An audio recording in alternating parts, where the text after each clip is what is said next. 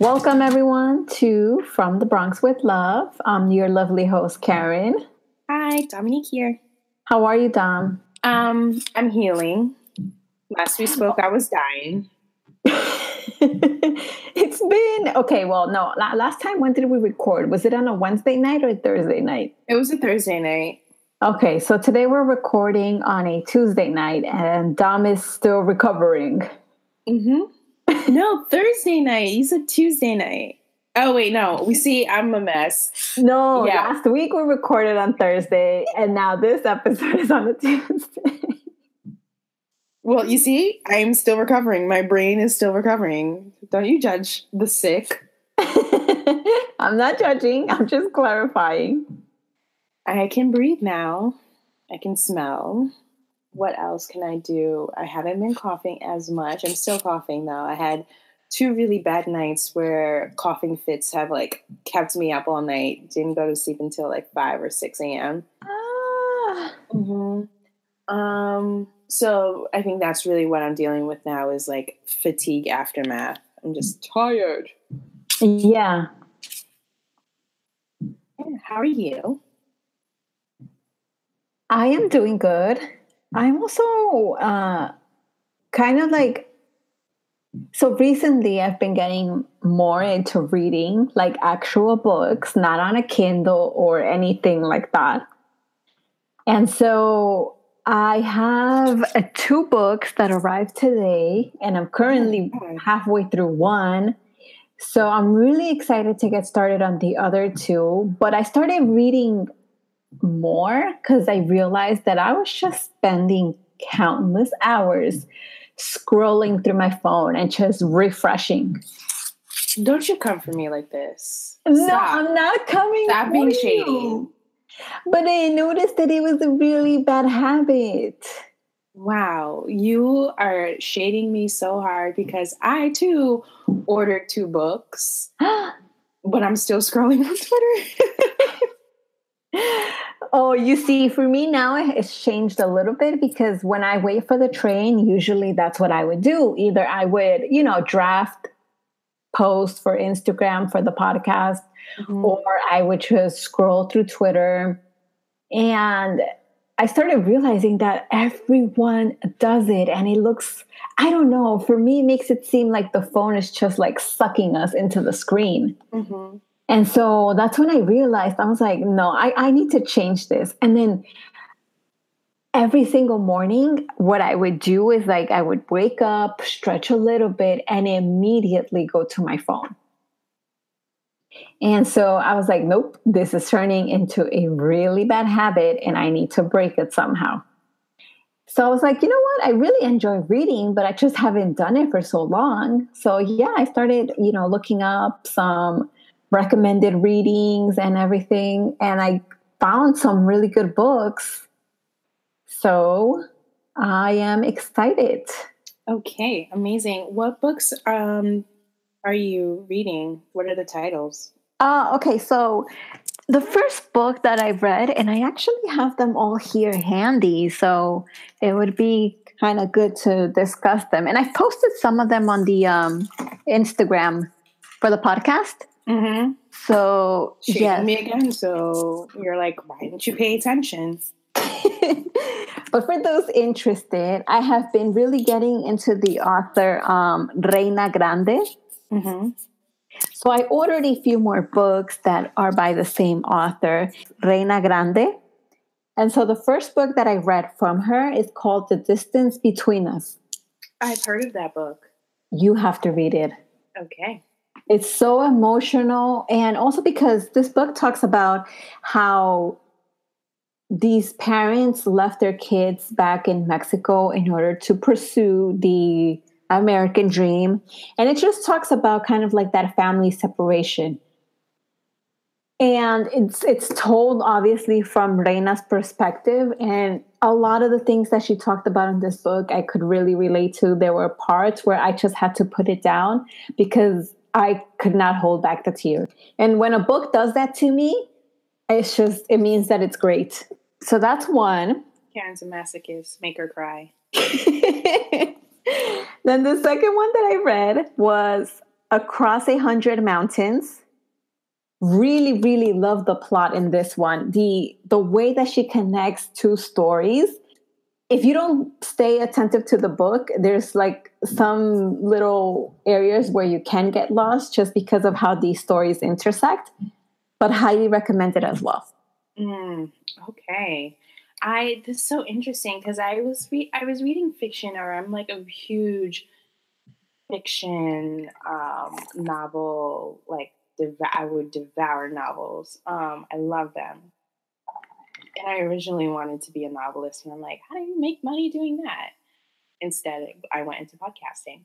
How are we going to do money with that? My lifelong questions. But so I've actually, in the past couple, I want to say 3 or 4 months, have actually shifted from reading novels to reading nonfiction books. Okay. Yeah. Want to name a few of the titles that you've been reading? Oh God, no. I mean, yes, I do, because I really do enjoy these books, but I'm saying no because I've been terrible at keeping up with them. Oh. That's why I'm like, why are you shading me right now?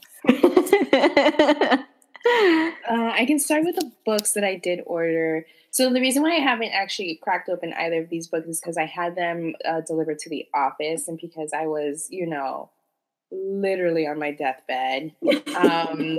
I obviously could not get to them. Oh, actually, I think one of your books arrived. I saw a package on your desk. Mm-hmm. Yeah. I think they both arrived because they're both in the same package. Mm-hmm. So the first one I'm looking forward to reading is actually Mistaken Identity, Race and Class in the Age of Trump by Asad Haider. Ooh. Yeah, it talks about the construct of whiteness and the division between the white working class, or the myth of the white working class, and the working class coalition in general, because I feel like Alexandria Ocasio-Cortez said something like, there is no like white working class, it's just the working class. And I was like, yeah, I've always thought that, like, anyone who's making money, who's not like firmly in the middle to upper middle class, and I even think there is not really that much of a middle class anymore. I think it's like working class, and then there's upper and wealthy.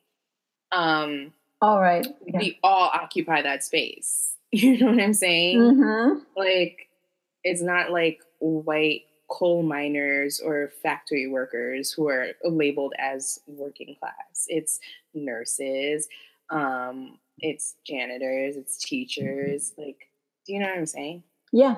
And it's from all kinds of backgrounds. Anyways, I was really interested in learning more about that in terms of American history. And then another one that is, this book is actually, or the people discussed in the book that I'm about to mention now are actually discussed in the Mistaken Identity book, and it's How We Get Free, Black Feminism, and the Combahee River Collective. And these, the Combahee River Collective is a group of radical Black feminists who coined the term intersectional feminism. And it really does a really deep dive on what it means to be intersectional in activism and in policy. And I know, like, if our listeners are really tapped in, especially in terms of Twitter and like feminist movement, there's a lot of discussion about intersectionality, but I've always kind of felt like the intersectionality has been pretty surface. You know how I feel about it. Especially when it comes to reproductive rights. Oh, yes. Not a lot of discussion about Black and brown women, but it's like a lot about, abortion and birth control, and, the default in this country is white. So, So when I do hear about intersectionality, I think it's rather surface, especially on social media, because that's what social media lends itself to, is being pretty surface. So I wanted to learn more, which is why I ordered that book. So those are the 2 books that, when I have fully recovered and regained my strength and I'm no longer dying, I will be reading. So reading requires strength? Yes. I was just about to say, when you're sick, that's the best time to catch up on reading because you're in bed all day. But I guess not for you, Dom. Not even a little bit, yeah. And I think you posted this other book that I've really been digging into, and I kind of stopped because, according to Karen, I shouldn't have. I should be reading more when I'm sick, which I think is ridiculous. You should be tweeting as much about how sick you are. That's how you heal. Wait, so which book are you talking about? Zealot, The Life and Times of Jesus Christ. Oh, yes. Yes, I did post about that. Yeah. It's just that because you don't send me enough posts, so then I go into your stories and screenshot them. Wow, this is Shay Dominique Day. All I did was exist, y'all.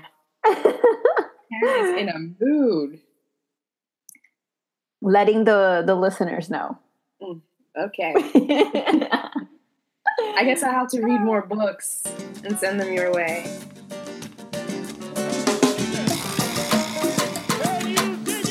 So I have a question. Yes. And I guess this will lead on to our main topic. Mm-hmm. So now that you've been sick, I have a question for you, which probably will lead on to our main topic.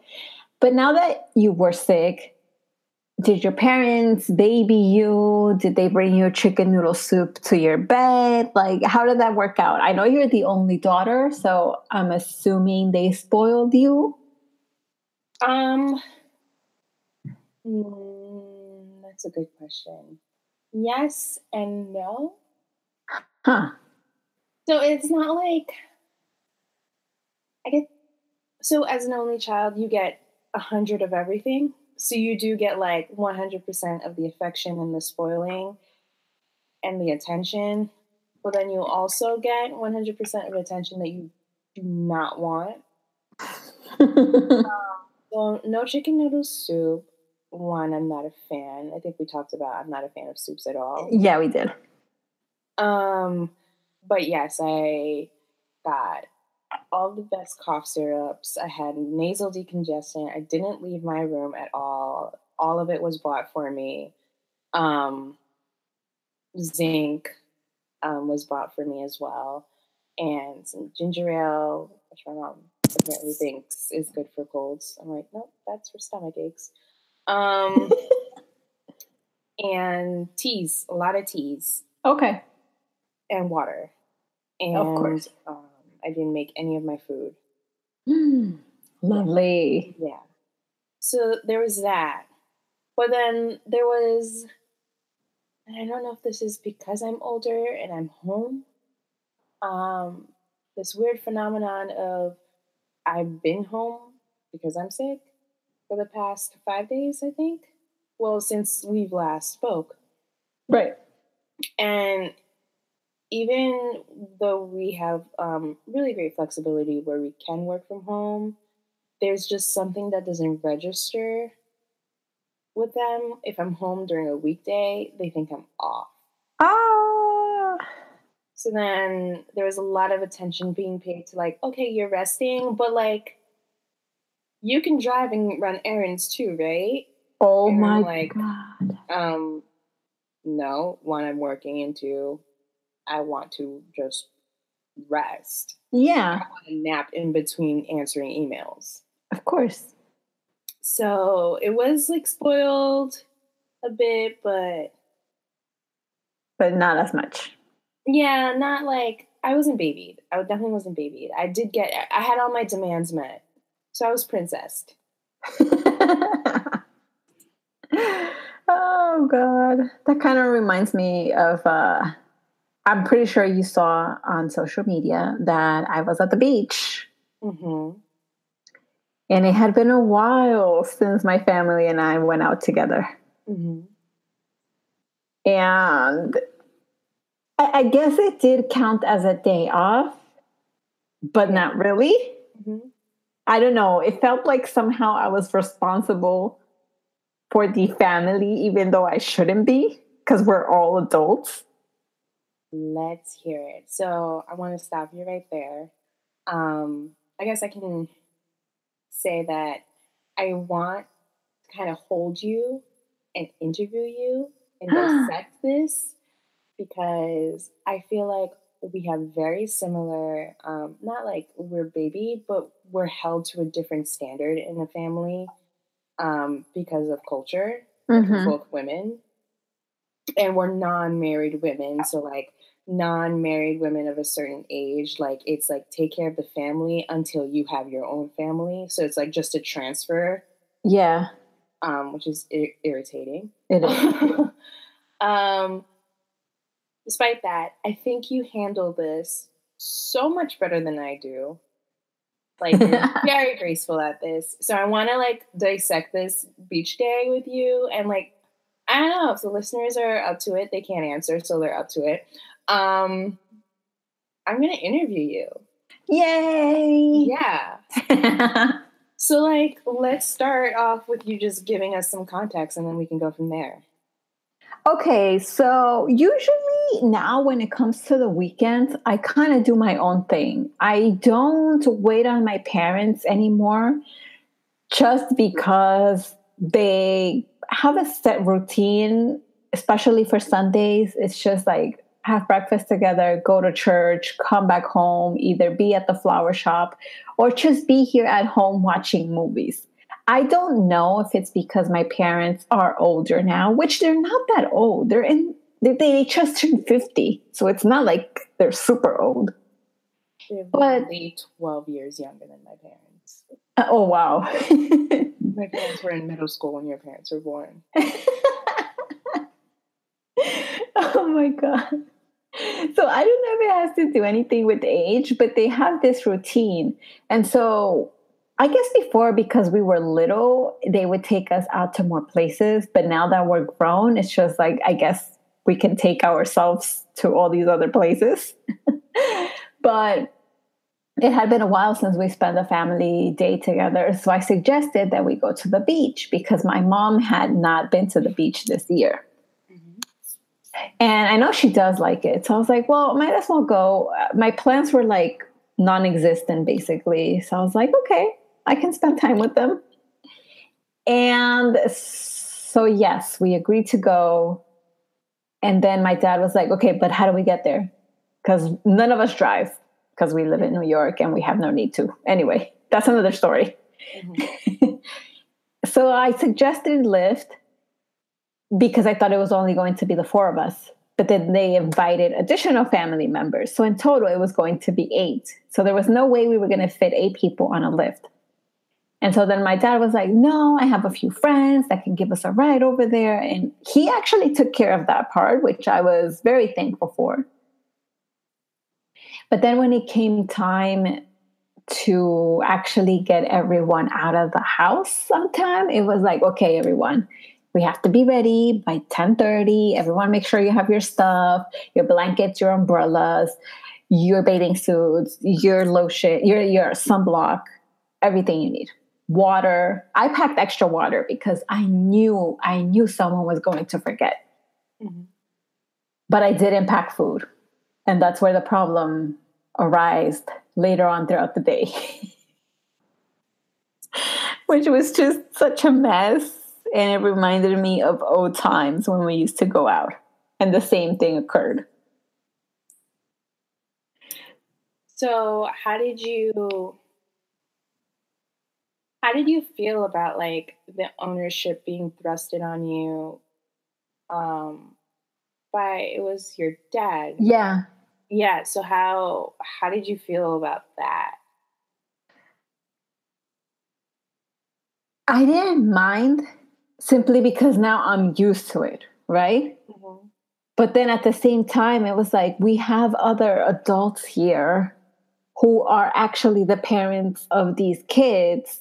Mm-hmm. So why does it have to fall on me? Right. Which I didn't say anything about it. But at the same time, it was just like, okay, I think we're all pretty much adults here. And even though the kids, they're not really kids anymore because they're like 19 or something. It's like, okay, you don't need me to look out for them. Okay, I see. So you, through years of, I guess, being groomed to be like the woman of the house, Yeah. Yeah, yeah, yeah. understood that like that was a role for you to fall in line to, but then also to prepare to avoid for future conflict. Exactly. And So not you like, only go ahead. conflicts for myself, but also for everyone else's sake. Hmm. So like they made you like a hostess. Basically. And like all it was just an idea, off the cuff idea. It wasn't something you planned at all. No. So then it was just like, okay, the first one to say it Is is the like one. the one to do it all. Yeah, exactly. And then, so I usually have, extra blankets that I take with me to the beach or whatever. And I had extra ones lying around. So I asked everyone if they had their own. Some people said yes. And then my mom was like, well, you have yours, and I also have one. That should be enough. I was like, no, that's not. There's going to be a total of 8 people going. And 3 of these people love to take up space. So 2 blankets is not going to be enough. We ended up taking 4 blankets and 3 umbrellas. That that sounds like probably, well, 3 umbrellas is not enough for me. Just me. But for 8 people, I think that sounds like an adequate amount. Yeah, and I think we were missing. We should have brought an additional one. Yeah. And so, good thing that I suggested bringing extra blankets, or else some of us would have just been sitting on the sand. Oh my goodness. And then I had to provide the sunblock, and then the beach that we went to required an admission. And so everyone was like, okay, how do we do this? Who pays? Who do we pay back? I was like, okay, I'll just pay with my card, and then everyone else gives me the cash, just to avoid doing multiple transactions and this taking any longer. Mm-hmm. So that's what I did.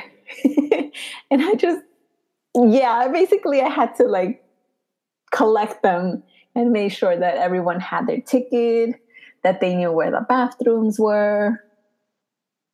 So yeah, that's me and my family on a beach day. Wow. So how did you like what were the activities? Did you end up having like time for yourself? No, I didn't. Okay, wow. Okay, let's hear it. Because whether I was in the water, I was always either like with my brother, with my cousins, my parents would also be in there.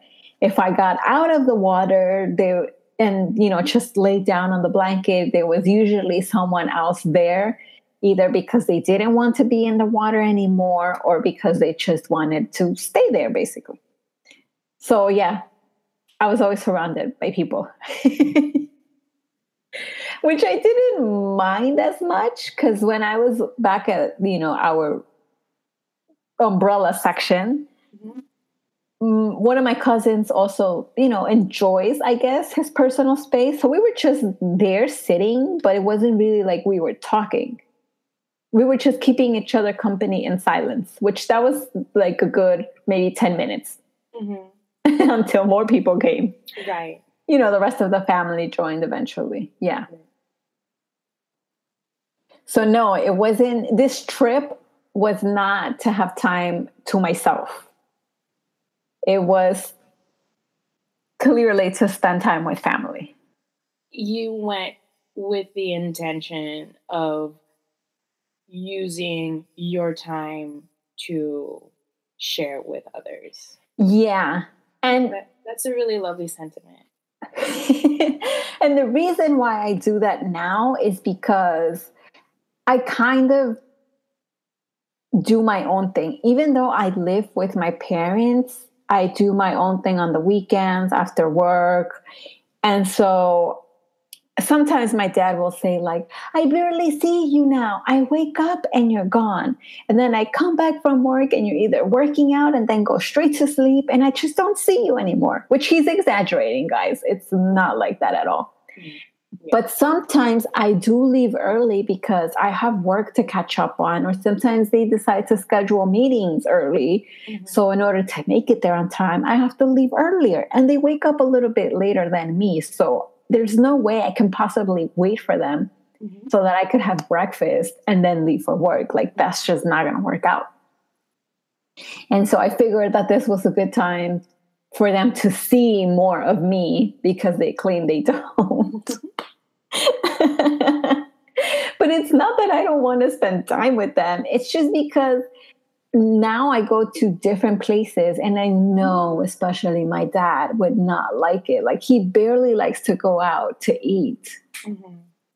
So, and the few times that we do go out to eat, it turns up into like this whole big production just with his food. Okay. Let alone travel because he hates taking the train. So it's just, he becomes a diva. So you brought up a point about going out, and we've had this kind of conversation off air, but I wanted to know, like, what are your like as a first generation Yes. woman, um our destiny in life is, yes, they really hammered home education, which I'm very grateful for, but it's almost like they wanted me to be a really educated housewife, which is like, no, unless I'm marrying my professor. And so like there's just like this disconnect in that, yeah, maybe there is a point in time where I do want to settle down and have children. That's not happening now. I am an individual. I will always be an individual, whether or not I'm married. But I think there's a space here, especially in your 20s, to kind of just live and explore your life. So I never had any like actual like strategy where I feel like you do. And like, what are the very real world tactics that you use to like assert boundaries and like kind of broke through that? Like, oh, you can't go out, or like you stop living in the streets kind of. Oh, right. Yeah. Well, when I was, I guess, in my early to mid 20s, I would party a lot. And I think one time my dad made a comment about it. He was like, you need to settle down, get your life together because all you do is go out, da da da. And that was the opportunity where I was like, well, yeah, I do go out a lot, but I also work hard. And I'm not being irresponsible and not showing up to work because even though I party, I will show my face to work. And the few times that I have for myself, I decide to spend dancing because I enjoy dancing. And that's kind of like the way I relieve stress. Because before, I feel like they just looked at my job like, oh, she's just sitting in front of the computer all day, which is not as beautiful and relaxing as it sounds. So I think once I made it clear how stressful our job is, then they started to like kind of understand that whenever I was home, either I was in my room enjoying silence, or other times I was just out getting some cardio through dance. But no, there was times where there was like family things going on, and I'm not going to say it was like really, really close family. And so they would, I guess, like in some way expect me to go, and they would say, oh, on Saturday we're going to go to like such and such birthday. And I would be like, oh, well, I already had plans from like 2 weekends ago. So I just found out about this 2 days ago. So I don't think I can make it. And that's how slowly I started to like draw that line. And then sometimes my parents would have parties with their friends and they would be like, oh, so my friend from here invited me to his daughter's wedding or his granddaughter's quinceañera, whatever. I'd be like, oh, okay, nice. And that's it. I wouldn't say like, okay, what time are we leaving? No. I want to be like that with church. Because in the Haitian culture, there's the 3 L's. Everyone who's Haitian listening is going to be like, oh my gosh, she's not going to say What that. is that? L'église, l'école, la caille. L'église is church. Uh-huh. L'école is school. La caille is home. Oh. Mm-hmm. Those are the 3 things you're allowed to do in your entire life until you are out of the house with your own family. Yeah, so like drawing a line where it's like, okay, time for church. You're like, you know what? I had plans 2 weeks ago. You see, this is a thing that I never had, and I still don't do with my mom. Mm-hmm. So when I have a Sunday and I stay here at home, I'll go with her to church. Mm-hmm. But let's say that for whatever reason, like an Instagram meetup is happening and I really want to go, then I'll go to church on a Saturday night. Because that counts for Sunday. You Catholics. So sneaky. You don't always have something. So she can't say I didn't go to church because I did. It's just that I didn't go with her. Yeah, I can't do that. We have we have 2 services, but it's always on Sunday. It's not, we do not have we do not have church, excuse me. We do not have church on Saturday to count for Sunday. Sneaky Catholics. And then I think one time the conversation about marriage came up because when doesn't it come up in a family reunion, right? Mm-hmm. And someone made the comment about like, oh, when are you going to get married? Da, da, da. And I was just like, why? Like, am I going to get a prize for it or something? and then I told them, I was like, no, because I'm enjoying my time now. Like I go out whenever I feel like it. I come back and I either like, just go to sleep or whatever, but I don't have anyone to take care of. And I said this to even my parents were there, and I was like, because a woman, like you said, Dom, is expected to kind of like just that responsibility of taking care of the family just like automatically falls on her shoulders, right? Yeah. And so when you're single, you're helping your parents run errands, you go with them to doctor visits, all of that stuff. So yes, you're single, but you still have people to take care of. And then you're married and you take on even more responsibilities, especially if you have more kids. So then my question is, well, when do I have time for myself? When do I get to do the things that I want without having to worry that someone is going to come knocking on my door, asking to run errands or do whatever, basically? Yeah, so that brings me to another question that I have. Yeah. And I think maybe might not be cultural, but like personal and strength of character. But basically, how do you not fall into this like trap of feeling guilty when you say, me, I'm taking time for me. I want to do things for myself. Oh, yeah. I think at the beginning I did, but then I started realizing, no, I need time for myself. So that way I don't feel like irritated or anything like that when I'm spending time with my family. So like, for example, when I have a stressful day at work, I just come home, I eat in my room, and I talk to them, maybe for like half an hour or something. And then I'm like, you know what? I'm tired. I'm going to go to my room. And they understand that it's because now work is stressful. And basically it's just me recharging so that the next morning I'm all cheerful and ready to talk with them for a longer time. So that's why I don't feel like I'm being selfish or I feel guilty of wanting to just have time for myself anymore, because I'm like, no, I need time for myself so that I can be, refreshed to spend time with you. Yes, that's the word. Okay.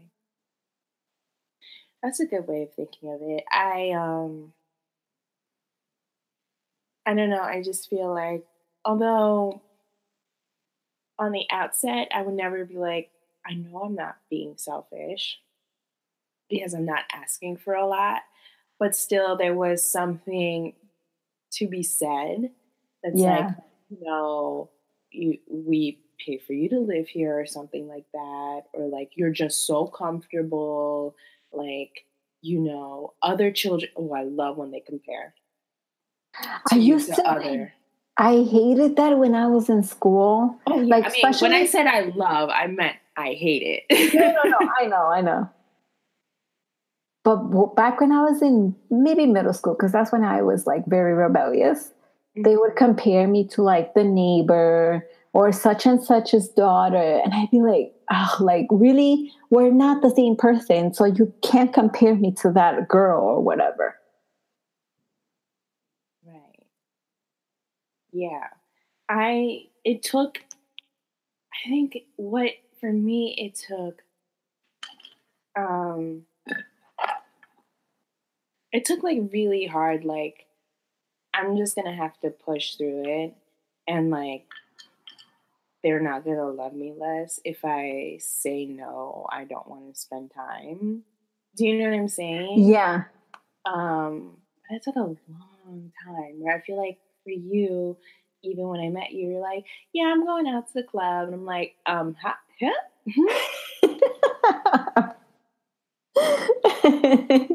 I was like, Yeah. wait, we were just talking about how we cannot sleep over family members' houses because our parents would never let that happen. And now all of a sudden I hear, yeah, I'm just going to go clubbing. I'm going to get home around 3 a.m. And I'm like, excuse me? Yeah, I think because also my parents realized, like, okay, if we say no to her, she's still going to do it. Right. And I think early on they learned that punishments didn't really help out because either way I would find like some way to do it behind their backs. Mm. And at first they didn't let me go clubbing by myself. I started going to parties when I was in this like long relationship with this one guy. And eventually, like, we would go to clubs together, or sometimes we would go to parties with his family. But then he stopped going out, but I was still in that party mode. So then I would go out by myself. And I think, like, at the beginning, I would tell my parents that he was going with me. Had to throw in a few lies here and there. Mm-hmm. But then eventually I was like, no, he doesn't want to go out to this club anymore. So it's just going to be me and my friends. And I think by that time they realized, like, okay, she can take care of herself. She's not going to die out there. So, yeah. I don't think I told you, or I might have, yes. So this is when I was 21. Mm-hmm. This was 5 years ago. I have never been able to go to the movies all throughout high school. Yeah. With your friends? No. No. I could not go to the mall with my friends because my parents would always quote this one story about this kid. And it's always someone that someone else knew. It's always a son of a son. Which makes it sound like it's made up. Exactly. He went to the mall with his friends. He had a backpack.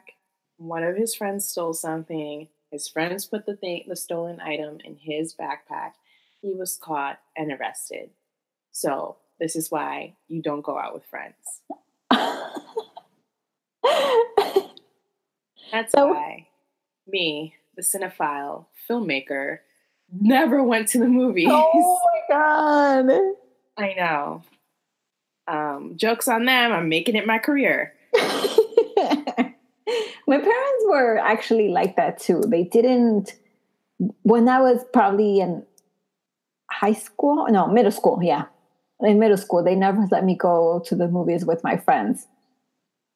And eventually I started realizing, oh, if I cut school, I can go to the movies with them. That is smart. You know what? That's so smart. I never thought of that.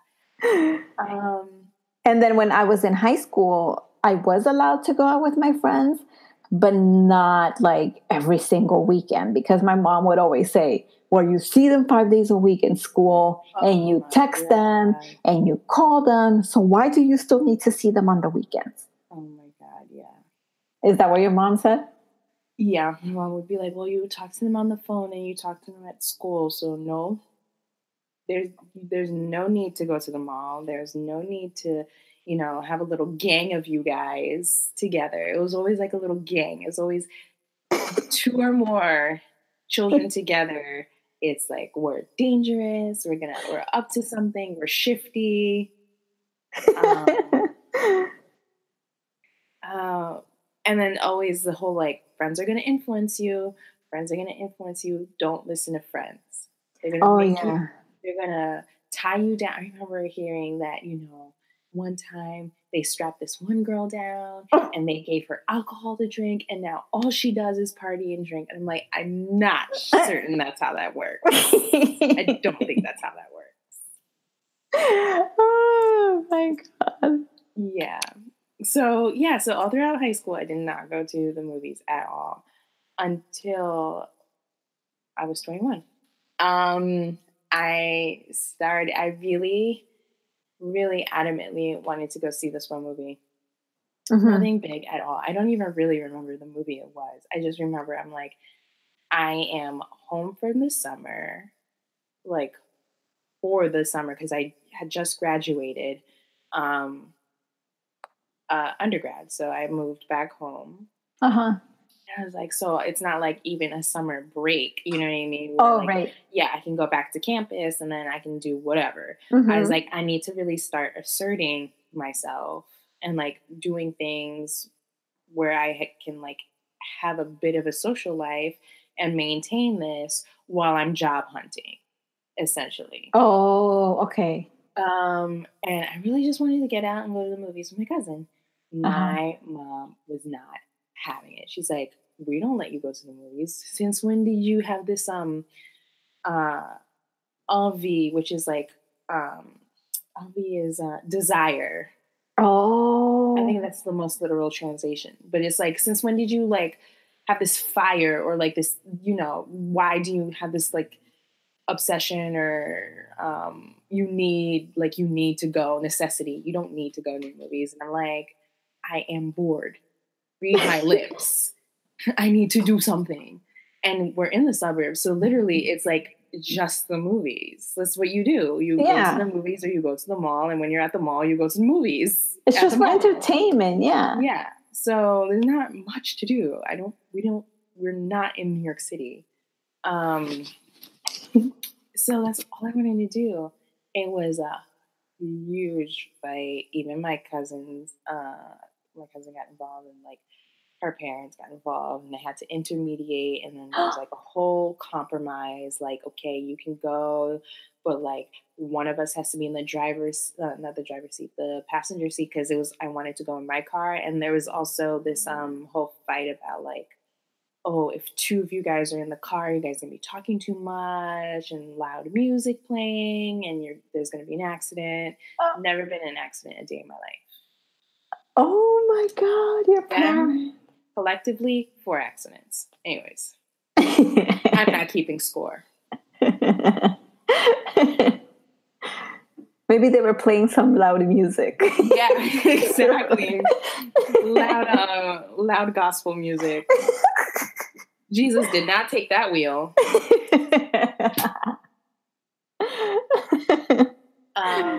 So it had to be an actual verbal confrontation for me to assert my right. And speaking of being assertive, I think there was a point where I realized, I think it was probably when I was about maybe like 23 or something. I was like, I'm still asking for permission. This is not okay. And I remember one time that my dear friend Angie invited me, I think it was upstate. And there was going to be a few of her other coworkers and, of course, myself.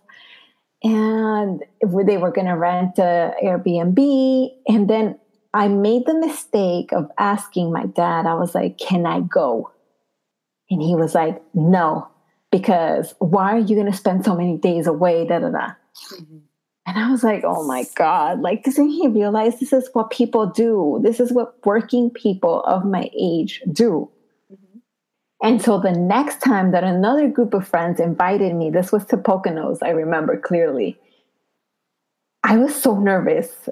But then I realized, I was like, no, I am going to this trip. This time I'm going. So instead of asking them, can I go?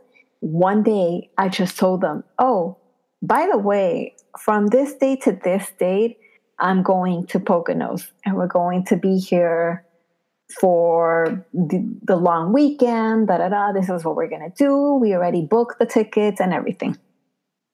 So that's, I think, that was the moment, I think, where I started to like draw the line. I was like, no, I'm just telling you because technically now we're just roommates. I'm not asking you for permission anymore. Amen. That took me 2 years. So I think, 2 years ago. So yeah, I guess when I was, 24. You did it at 23. Right? Yeah, I think it was like 23. Yeah. Okay. Yeah, 24. Basically, when it came time to go to grad school, that's how I really asserted it, and I did it in a big way. So I guess, like, because I'm dramatic, obviously I would approach these things more dramatically than like, yeah, I'm just going to go out clubbing. I really asserted myself, and I did not ask permission when I said 3 weeks. So this is 3 weeks after I signed the lease in the Bronx. Yeah. And 3 weeks before I had to move out, I was like, here's my lease. I put down my money. I'm out of here. And here's when you guys are going to help me move in. So not only did I say I'm leaving, but I'm like, you're helping me leave. That was the moment. That was the moment. Because no one was going to get in the way of like me. I was so close to this freedom, Karen. I was like, you're not getting in this way. Also, like, I physically needed it for school. Yeah, that's what I was going to say. It was basically for like your own well-being so that you didn't have to hassle so much with transportation. Yeah. It's not because you just wanted to like go clubbing every single weekend and whatever. Like, no, that's not the purpose that you did it with. Right. Yeah. So. Yeah, I feel like for anyone that's out there listening and they're in the same situation, I think like all you have to do is just be assertive, because if you're always out here asking for permission, that's when the parents still feel like they have control over our lives. And sure, like, we're thankful for everything they've done for us, but basically this is our life and we should be able to live it the way we want to. Exactly. And I don't know, doing that also is a really good exercise in confidence and helping you out, because I do feel that I feel like that kind of parenting, I understand that that's what they know, but that kind of parenting does lead to really low self-esteem and lack of confidence when there's so much distrust in your own agency as a human. And that can also be read by other people who want to also hurt and manipulate you. You see, right when you were saying that, I was thinking about just someone being married. Like your spouse or anything like that could take advantage of that. And then, that's where abuse comes in. And the fact that you're always accustomed to like either asking for permission or having people doubt in your best judgment, it's easy to fall into like an abusive relationship. Mm-hmm. So confidence starts from when you're at home, basically. It does. I honestly think it starts with the parent, because the child doesn't, like, a child is pretty carefree and they don't know. Like, a baby is just gonna like laugh and roll around and put things in its mouth, and like you're the parent and like you have to set guidelines. But then you also, like, it should not only be punitive. It shouldn't be like, I'm punishing you or I'm telling you that the world is dangerous and I'm only doing these things for your protection. You can protect your child, which you absolutely should. But you can also empower your child. Yes. That's a human being. Mm-hmm. You're putting someone else out into the society. Like, you don't have children in a vacuum. Exactly. You have to prepare them for what's on the outside. Mm-hmm. And of course, we're going to make mistakes. We're human. Because my mom also has this thing of saying, like, oh, well, if I'm telling you not to do this, it's because I already experienced it. And it wasn't. My God, I'm going to cry. Yeah. You just triggered me. She would always say that to me. And I was like, okay, I understand that it happened to you. And I'm fine with you telling me that anecdote or something like that, or that lesson learned. But that doesn't mean that I'm not going to make other mistakes. Like, no one is perfect. And there's going to be times where you are going to make mistakes and you're going to learn from them. That's how people grow. Mm-hmm. But she just told me every single little thing I think that she did wrong, and didn't want me to do the same thing, which I appreciate, but that's not how people learn. That is not how people learn. And I call that like I remember hearing that from my parents. I'm like, no. Because one, they're very good at this like propaganda, and they're very good at like showing off a facade of themselves. And like, okay, if you're like this pious or you're like this law abiding person, then you obviously didn't even make those mistakes, or the mistakes that you're telling me you've made, so that I don't make them. And two, we're not, literally the environments are radically different. Exactly. So like, you do not experience you aren't experiencing living in a different culture and having to speak a different language and learn in a different like environment. Mm-hmm. So now your experience, I'm not saying it doesn't count for anything, but your experience is literally not mine. I am my own person. You are your own person. Karen and I, we're so similar, so in tune. We still have different experiences from each other because we are individuals. Mm-hmm. I call that from a lot. Like, that was one of the things that could not get past 9-year-old Dominique. A lot could, but that one didn't. Like, there's no way they're not in my brain. They don't have the same experiences. Yes. And then also, I don't know if this is because I also used to watch a lot of movies back then. Mm-hmm. And other TV shows, but I kind of learned from that. And I was like, okay, I'm not that stupid. Like, I'm not going to go out into this world and just like go onto like some stranger's car or whatever. Like, I know what happens. Mm-hmm. Yeah. But they still made it sound like no, like I didn't know, like I couldn't use my best judgment.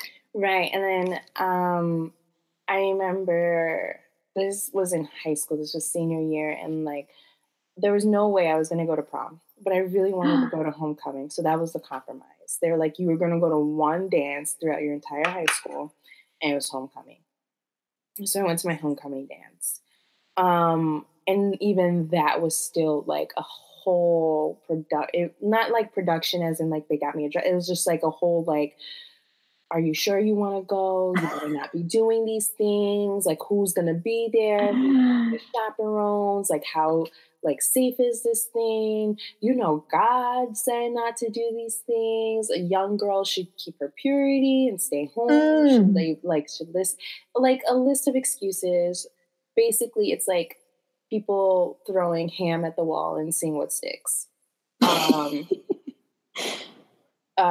what was I going to say? And I remember I was telling an older cousin of mine, who was just like probably was in their late 20s when I was in high school. And I was like, I really don't understand this logic. Like, did they not think that they instilled enough values in me for me to be my own person? Like, that says more about your confidence in your parenting than it says about your trust in me. That's like, I almost think like it's not that you don't trust me. It's like you are literally afraid that you didn't do a good job as a parent. Oh my God, you just read my mind, Dom. I would always think the same thing. Always. And then speaking of homecoming, I was never allowed to go to a dance when I was in high school. Mm-hmm. Forget about senior prom. Like, I didn't even try that. And I did go to the senior trip though. But that was also a big deal because apparently my dad thought that I was going to, like, instead of going to the senior trip, I was going to stay with like some boy or whatever. Oh my God. That sounds like something my parents would think. Yeah. And he wanted to see like the permission slip and like, of course, which teachers are going, where are you staying, da, da, da. It was this whole big deal. But I was like, you know what? You're not going to ruin this for me because I only graduate high school once and I only have one senior trip and I am going to go. Mm-hmm. Yes. I could not go to the senior trip was also not included. Like, it was like one dance and you're not going to senior trip and you're not doing prom. Senior trip was a 4-day trip. I think it might actually be a week. I think it was a week at Washington, D.C. So it was like a sleep away. Oh, right. 4 hours away. Oh, now I remember another story. Oh. So in middle school, and this is to tell you, like, I don't know what it was about my parents. I don't know what you would call this, but I'm going to explain the story to you. Mm-hmm. So when I was in middle school, my brother and I attended the same one, but of course in different years because I'm older. Mm-hmm. But when I made it to was it 6th or 7th grade? Yeah. I think it was like the 7th grade. We were doing like some type of research and the school decided to take us up to a farm just to experience basically like farm life, you know? Mm-hmm. And it was a week and all we had to do was bring like money to spend over there because the trip was paid for. And of course, clothing, basically that was it. And I was so excited. I really wanted to go. And when I told my parents, they were like, no, you're not going. A week? You're going to sleep away from home for a week? Mm-hmm. And no, I couldn't go. Like, and even my teachers were like, but why not? It's such a great experience. I was like, yeah. At the end, I was just like, no, I don't really want to go. Because I just didn't want to be questioned about it anymore. Because it wasn't really on me. It was on my parents. Oh, yeah. I used to do that all the time when like friends would be like, okay, can you ask your parents 3 days in advance? I'm like, yeah. And then when 3 days have passed, because they knew at some point, they're like, okay, let's just like have her give her parents enough notice. And then they'll, they'll say yes. You could give them 5 weeks. At the end of the 5 weeks, and be like, they said no. And I didn't even ask them. The entire 5 weeks, I didn't ask them because I knew that the answer was going to be no. Exactly. And then when it came time for my brother to get the invitation to that farm, my parents said yes. They let him go without like even doubting it for 1 second. My brother was like, girl, Karen. Yes. And then when my brother brought home that permission slip, he was like, oh, well, I'm going to the farm, da, da, da. My dad was like, oh, okay, sure. He left. And then my dad had the nerve. I was so pissed at that moment. Like 11-year-old me was like furious on the inside. He was like, but how come Karen didn't go? Oh my, that's not something my dad would ask. I was like, really? Like, did I have a different dad or something? Yes. And then my mom did tell him. She was like, oh, because you said that how was a girl going to sleep so many days out of her house and you didn't let her go? Oh my God. And then he was just like, oh. And I was like, oh doesn't fix anything. I didn't get that experience.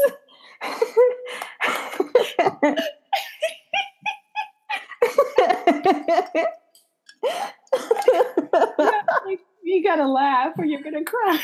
Of course. Yes. But back then, I was so salty that my brother got to go and I didn't. Me too. Oh my God. I would have hidden his luggage. I was just like grateful that for a week I was like the only child. That's true.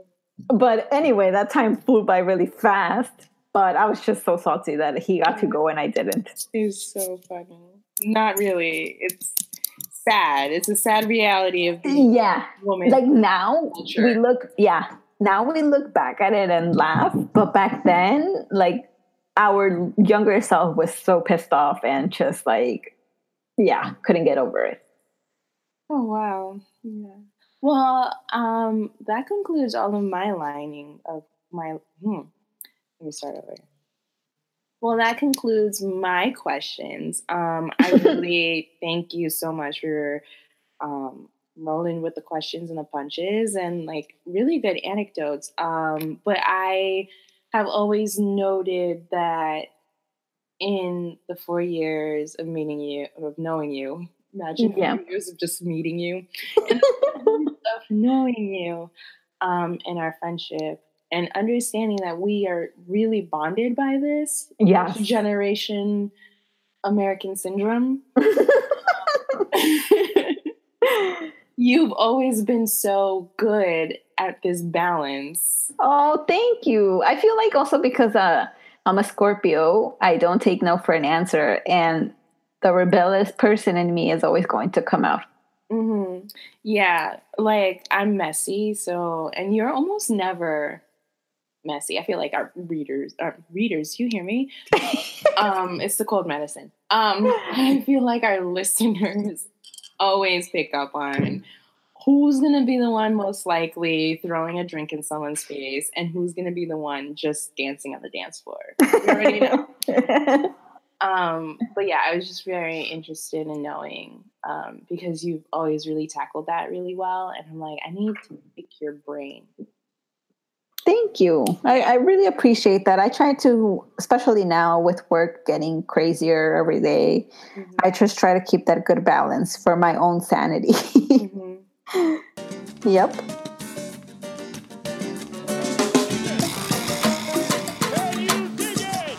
Okay, so do you have anyone you want to highlight? Yes, ma'am. Oh. So we are recording on a Tuesday night, August 7th. I believe Monday, August 6th, less than maybe 24 hours ago, my lovely Lord and Savior, Beyonce, and everyone surrounding her Vogue September photo shoot was released on Twitter, which, like, honestly, Beyonce really needs to, like, either spread the wealth and, like, make sure that all of her fans have good medical care, because we cannot handle when she drops things like this. She does that all the time, right? Karen, I don't have the heart. But she needs to create her own healthcare system. So then when she like randomly drops an album, we're all in the hospital, okay, and fine, and listening to her music. They'll be playing her music in the waiting room. Exactly. That's the only time the hospitals will operate. Yes. They're gonna start admitting, and then once they're admitting people, we know something is gonna drop. Her cover is just absolutely lovely and stunning, and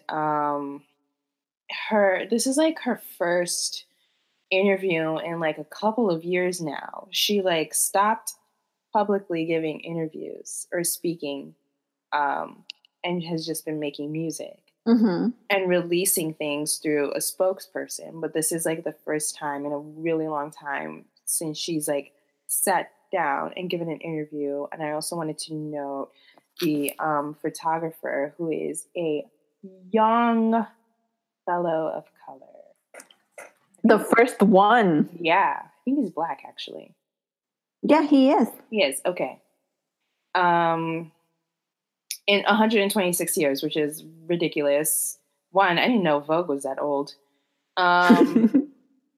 Which is terrible because I I really wanted to be like The Devil Wears Prada and work at a fashion magazine. So me too. That's awful that I didn't know that very basic fact about Vogue. I would have cut it. Yeah, so I wanted to say her interviews it was so good. You read it already?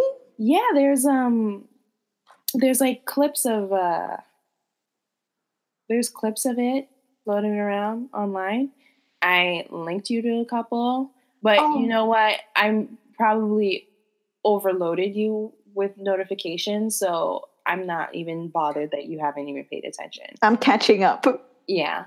But she talks about her body and how it's been so different having the set of twins now that she's older in her 30s.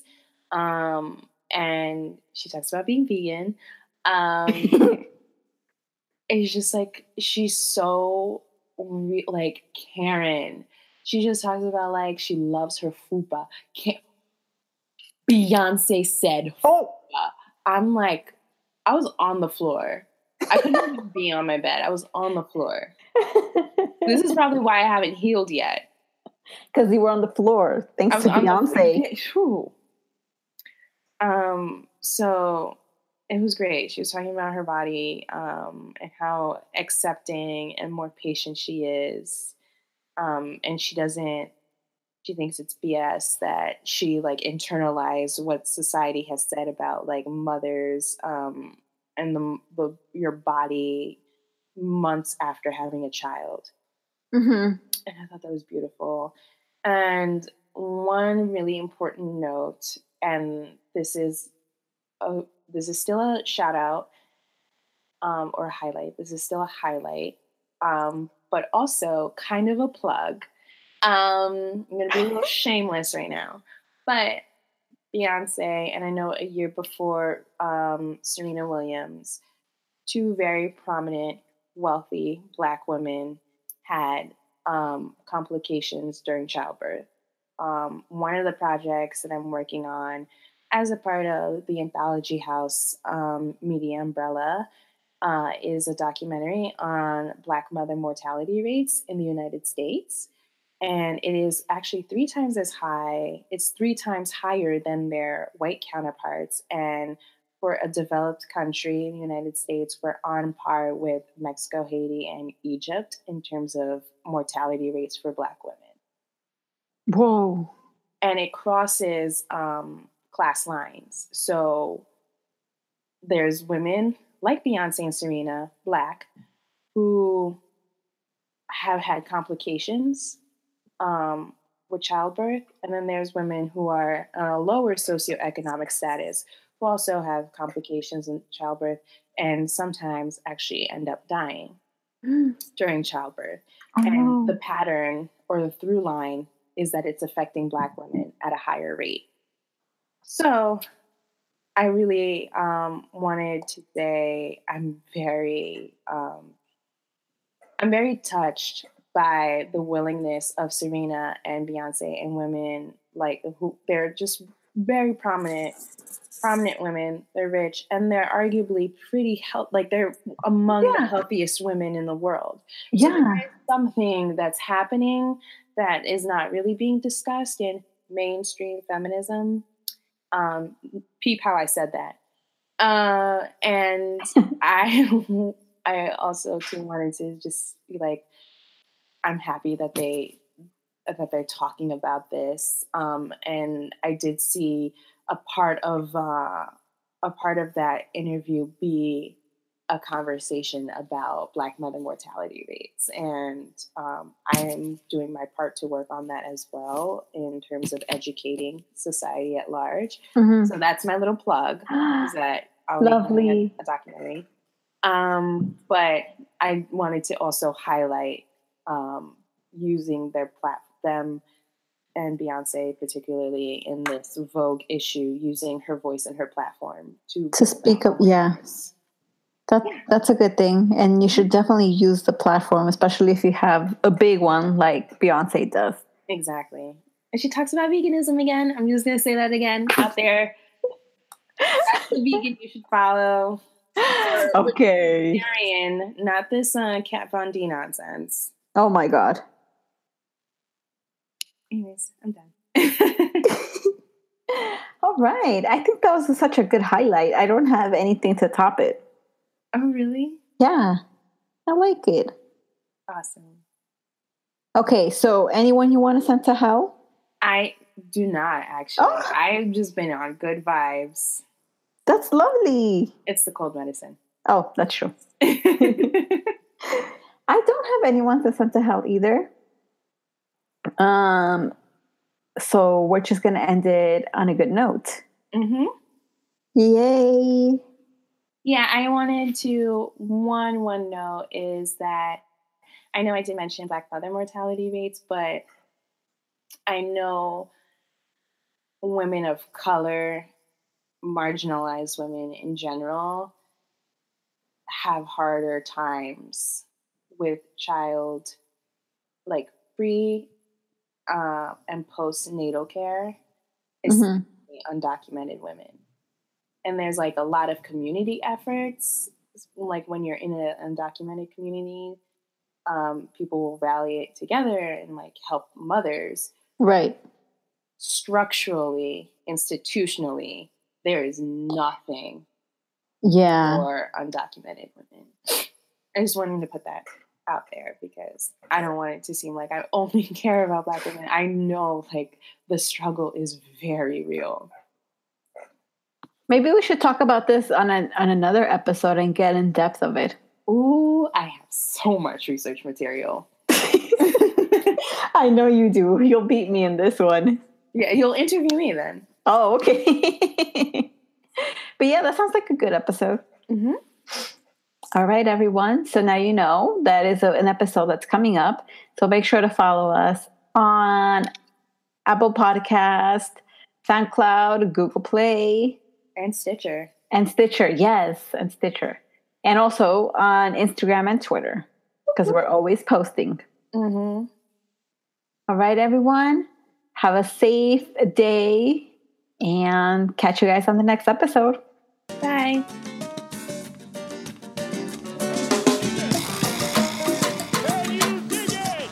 This podcast was executive produced by Karen Almonte. You can follow us on social media to keep up with your favorite Bronx ladies. From the Bronx with Love is part of Anthology House Media.